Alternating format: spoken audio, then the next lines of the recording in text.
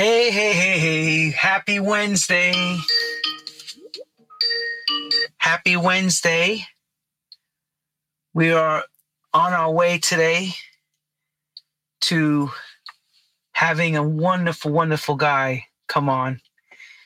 And I want to say, welcome to True House Stories. I am Lenny Fontana coming out of New York City. And it's actually a beautiful day today for a change. We're starting to get some of the last of that kind of spring weather, warm weather.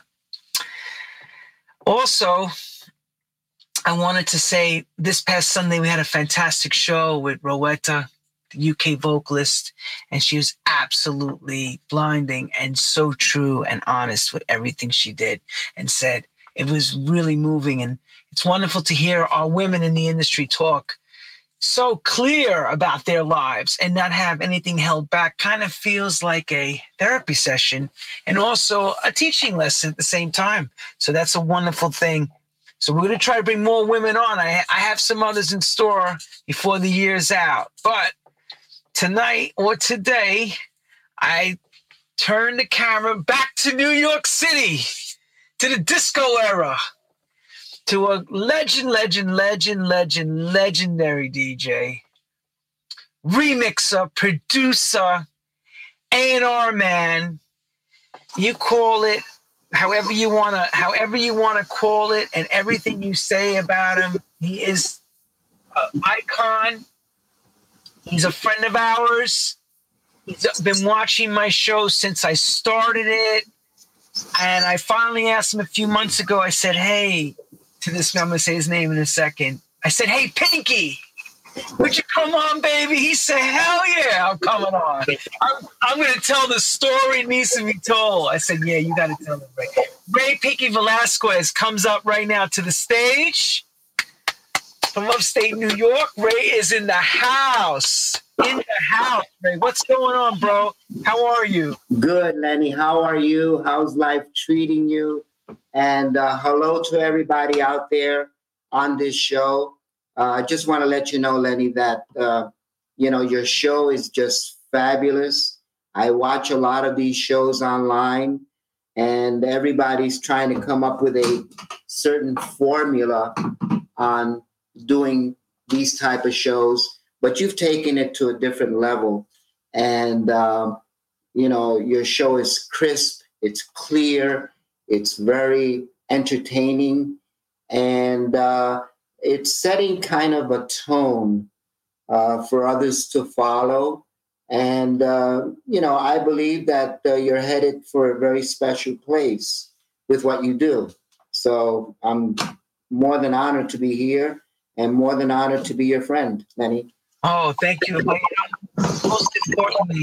Most importantly, I've always said this, without all of you paving the way and showing us through music and through the accomplishments that you all did between making the records and signing stuff, a lot of us would never have known how to maneuver and do what we came to do in the dance music industry. And we want to thank you for that. But, of course, I know we need to hear this story, and there's a lot to say. So I want to get right to the first question, Ray.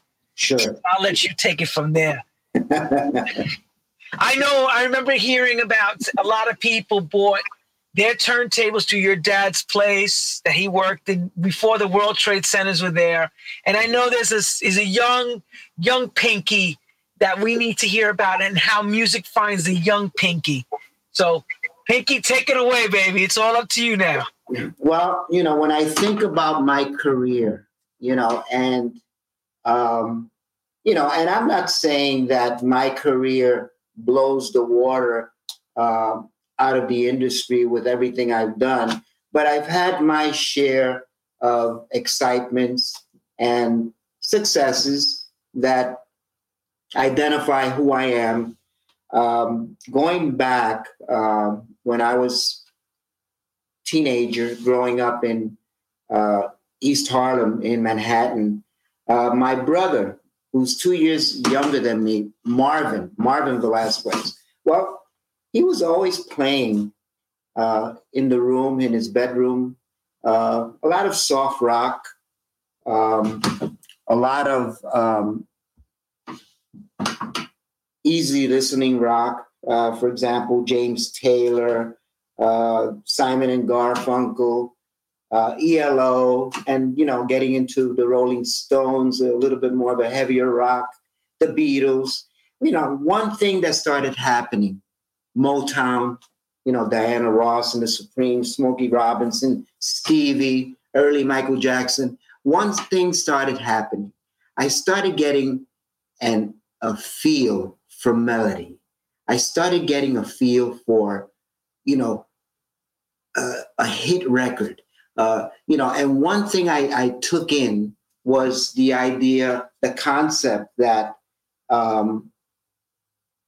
a hit record, a good melody, somehow penetrates the human spirit and connects with your soul, connects with the better parts of who you are. And that's something that, to me, no matter how music is changing, will always be the benchmark of the music business, melody and song.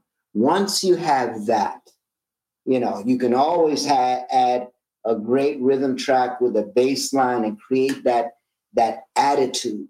But with a melody and a song, you've got the piece of cake that's going to work to create longevity with music.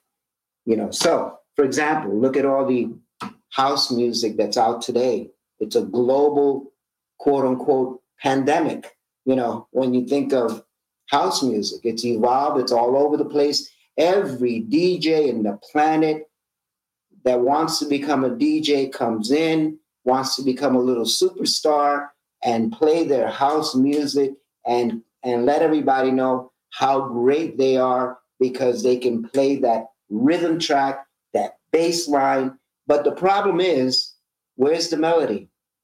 Where's the song? So half of that is not there. And that's why a lot of these artists are not here today.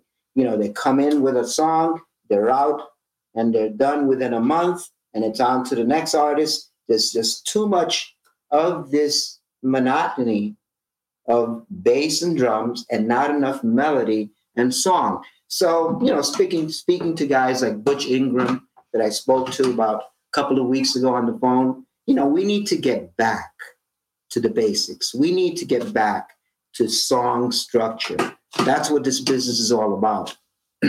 Anyway, getting back to my story, like you mentioned to me, Lenny, I grew up in a household listening to melody, listening to song, and that was a rich time, the 60s, early 70s, where you had WABC radio playing hit records, super hit one.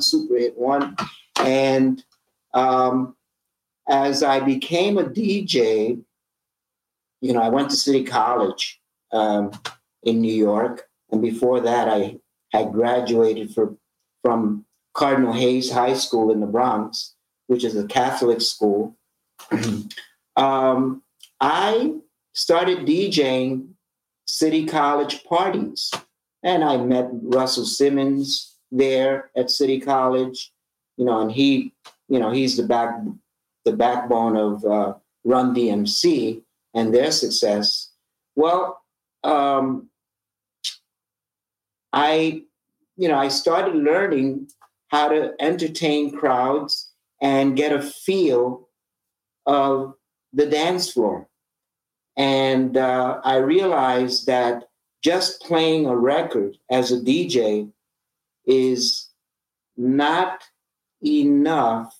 You have to kind of watch that floor and feel the pulse of what that floor is doing and what it's looking for, and how do you redirect that and make the floor a stage where you're entertaining people like an actor does on a stage, and at the same time creating a direction of music that's leading people in a direction where their hearts and souls are being fulfilled with the music that you're playing.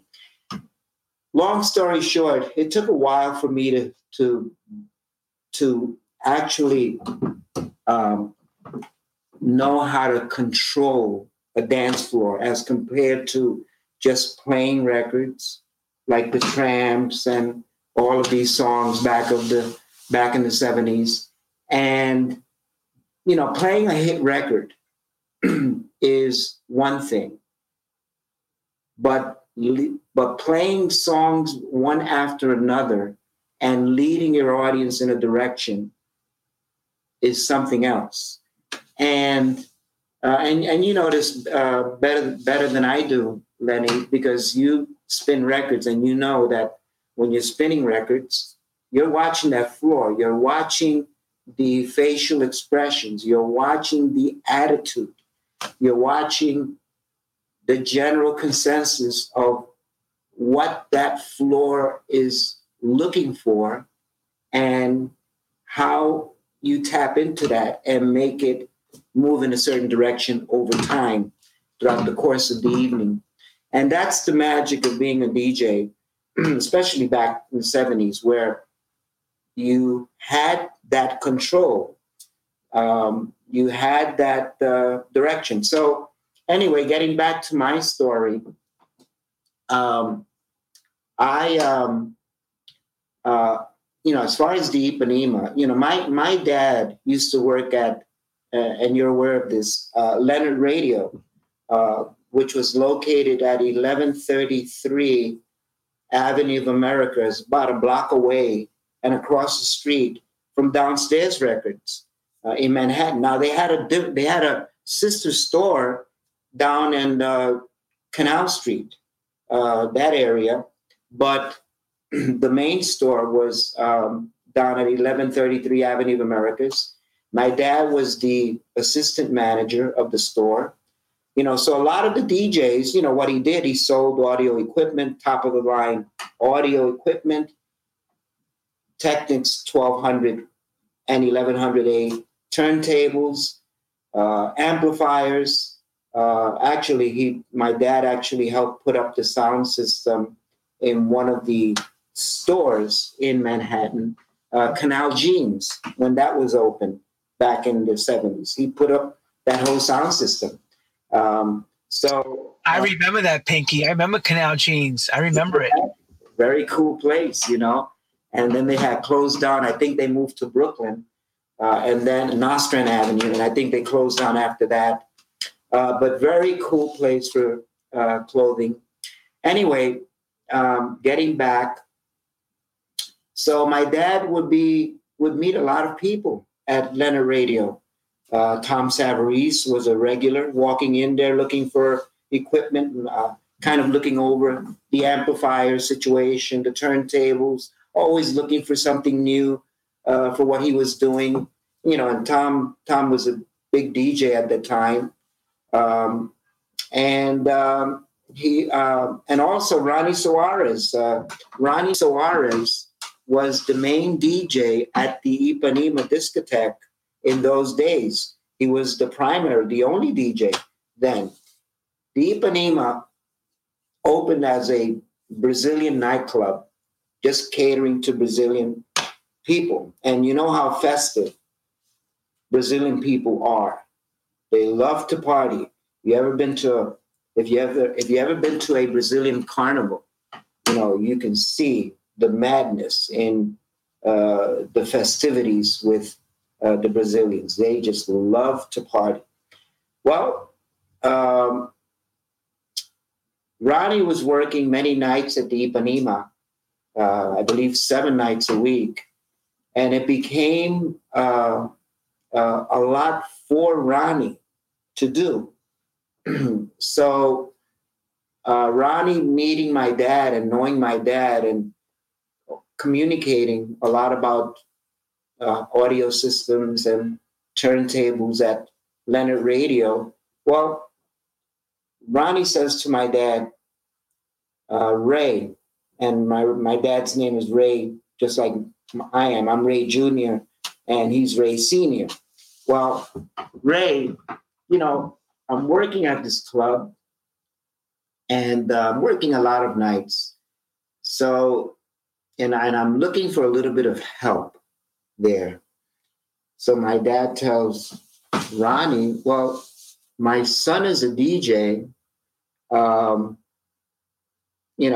and I don't know a lot about how good he is, but he's very excited about what he does. And maybe you may want to give him a tryout, see if he can help you.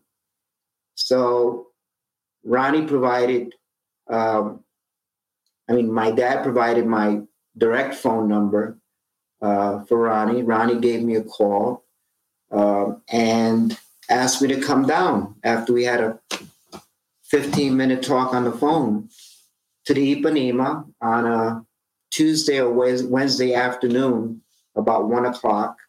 And he wanted me to play some records, asked me to bring down some records.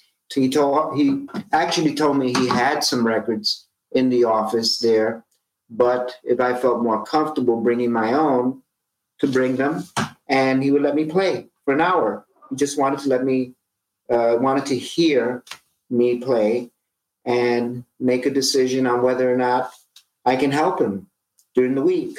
So I was playing my records. I was a little uncomfortable with playing in the Ipanema on a Tuesday afternoon because I've never played on the system before.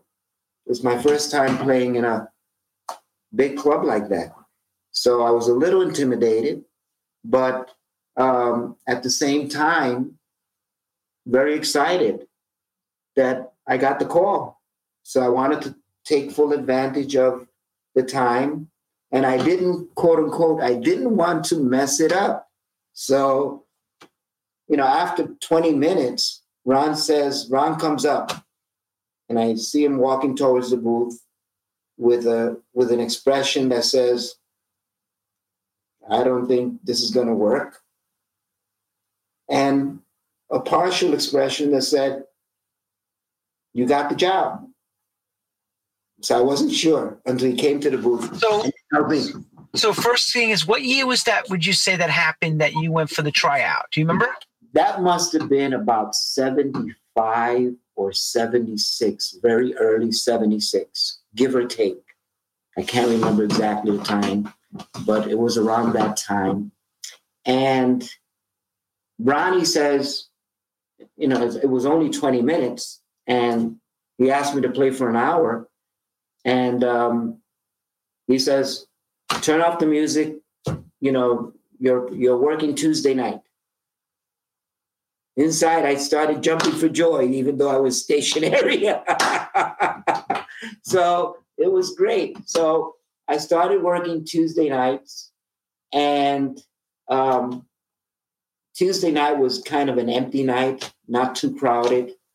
A lot of Brazilians there, which led to the point that over time, I would need to kind of feed that energy and start playing some type of Brazilian music because, I look at the dance floor, I've got these Brazilians putting their hands in the air and look like they were praying to God when they're doing their dance on the floor, but I'm not giving them Brazilian music, which I knew is something that they would,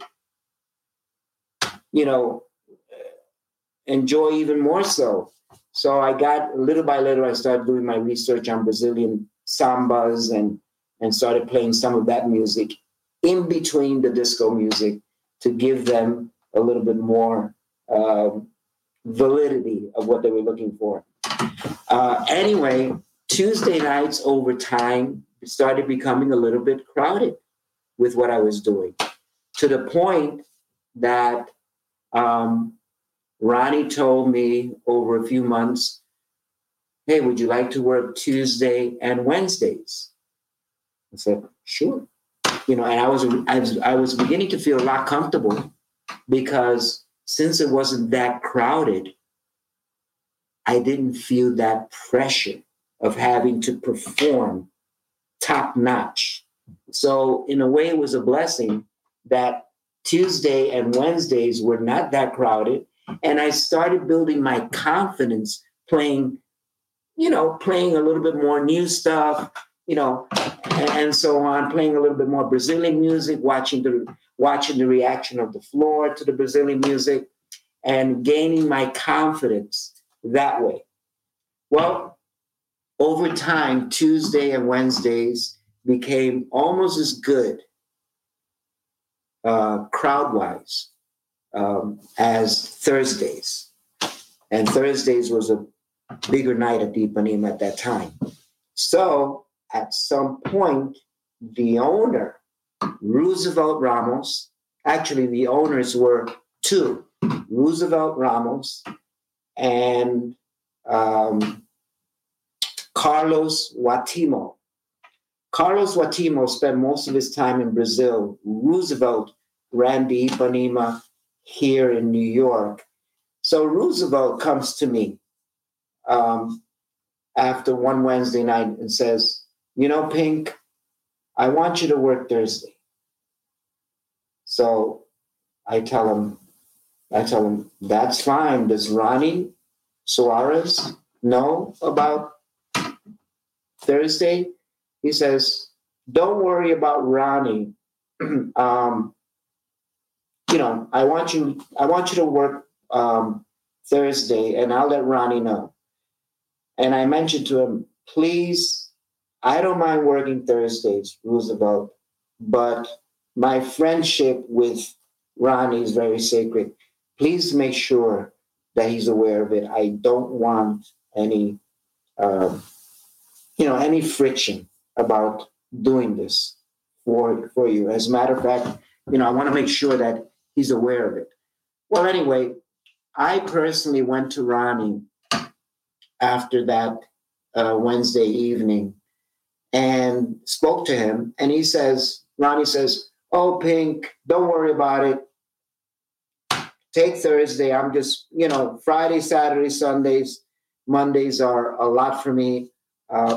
I'm good with it. So anyway, long story short, Thursday nights started becoming a big night at the Ipanema. It was already a big night, but it became bigger.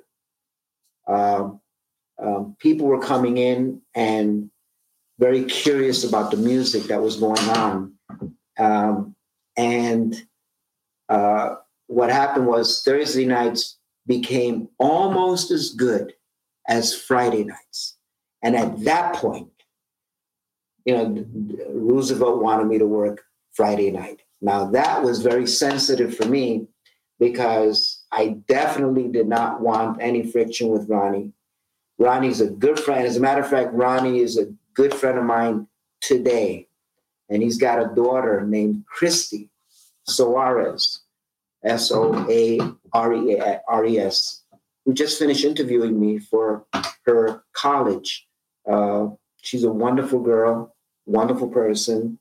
And, we get along great. So anyway, getting back, Ronnie told me, don't worry about it. Take Friday.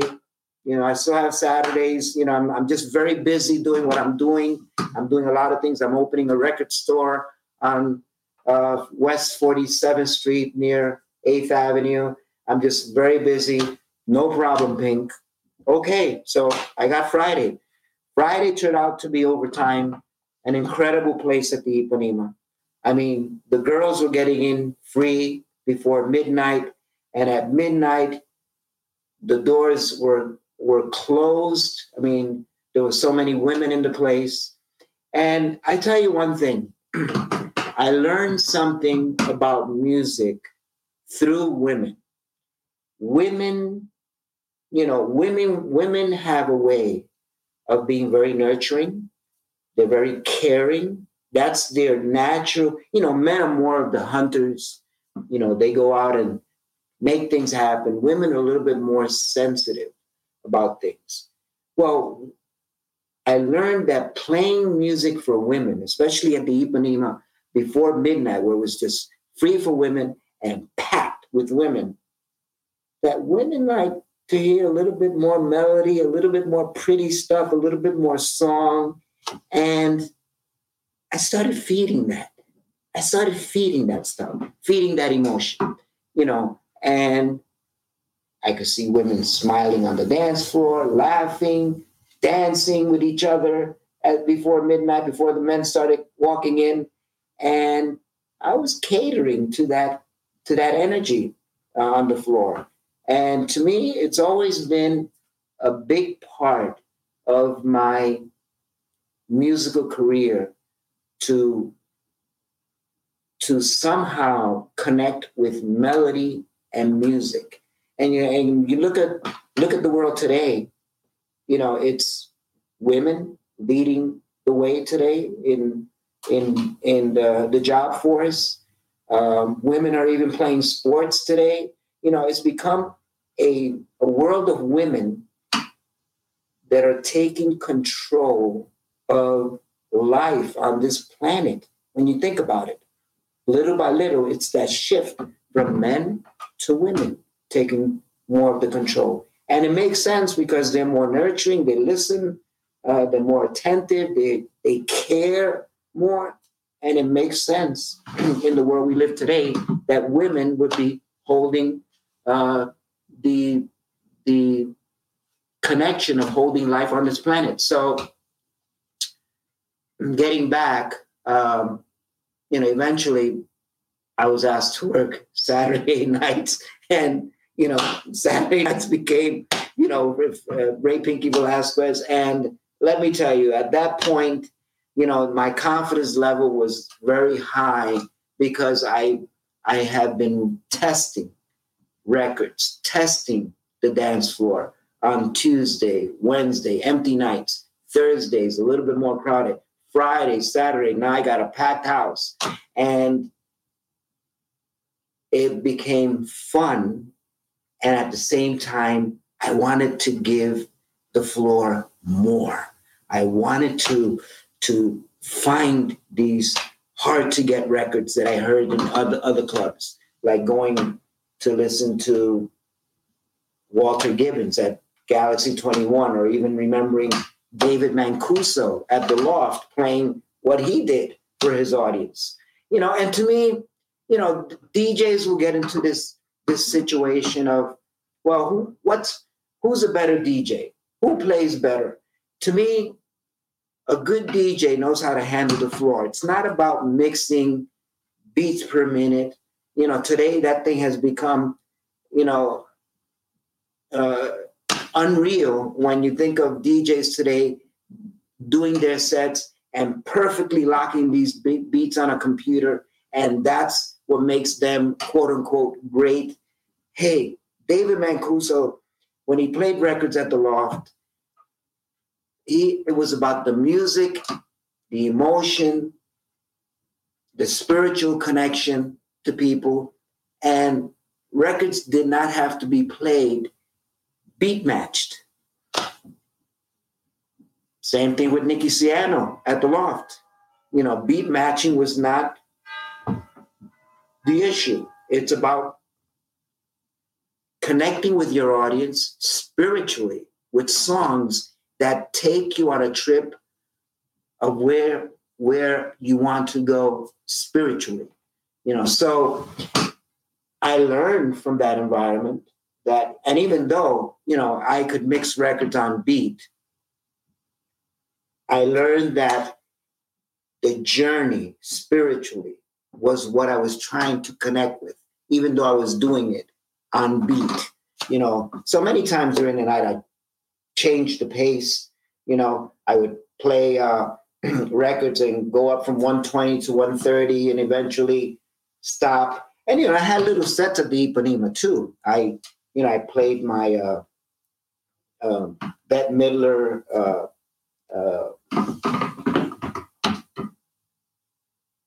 Boogie Woogie Bugle Boy, Tequila, the Champs, just to throw in something different for the crowds to enjoy. Question. I have a question for you. Sure. The owner kept coming to you to give you additional nights as you were getting more comfortable.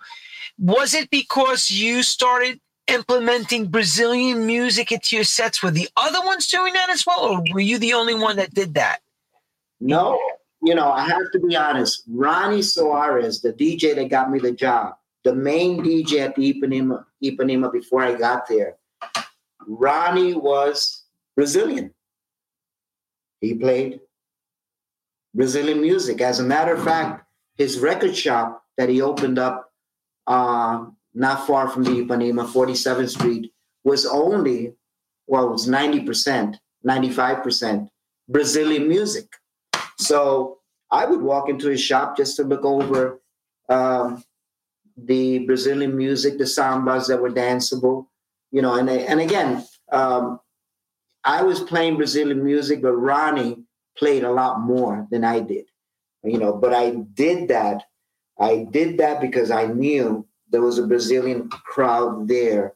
And, you have to put your ego aside and not play what you want to play because you're a DJ and you're competing with other DJs. No.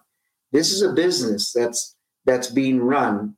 And a business is there to make money, and you have to find ways to attract the business to the club. So playing the Brazilian music made sense because there were Brazilian people coming in to party.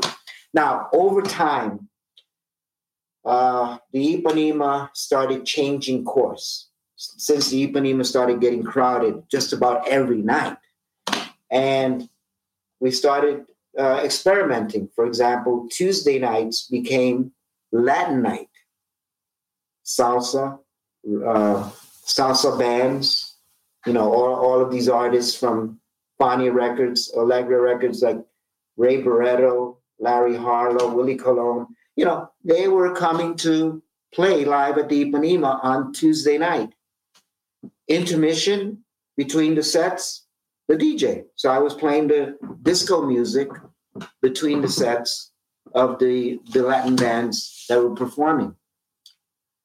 When Thursday night became all R&B night, people that were coming in after work from Midtown, R&B audiences coming in, and it was heavy R&B. I started, and Sunday nights was all Brazilian. Friday and Saturday. Please search for part 2 of this podcast on the platform you're watching or listening to. And please do not forget to follow us.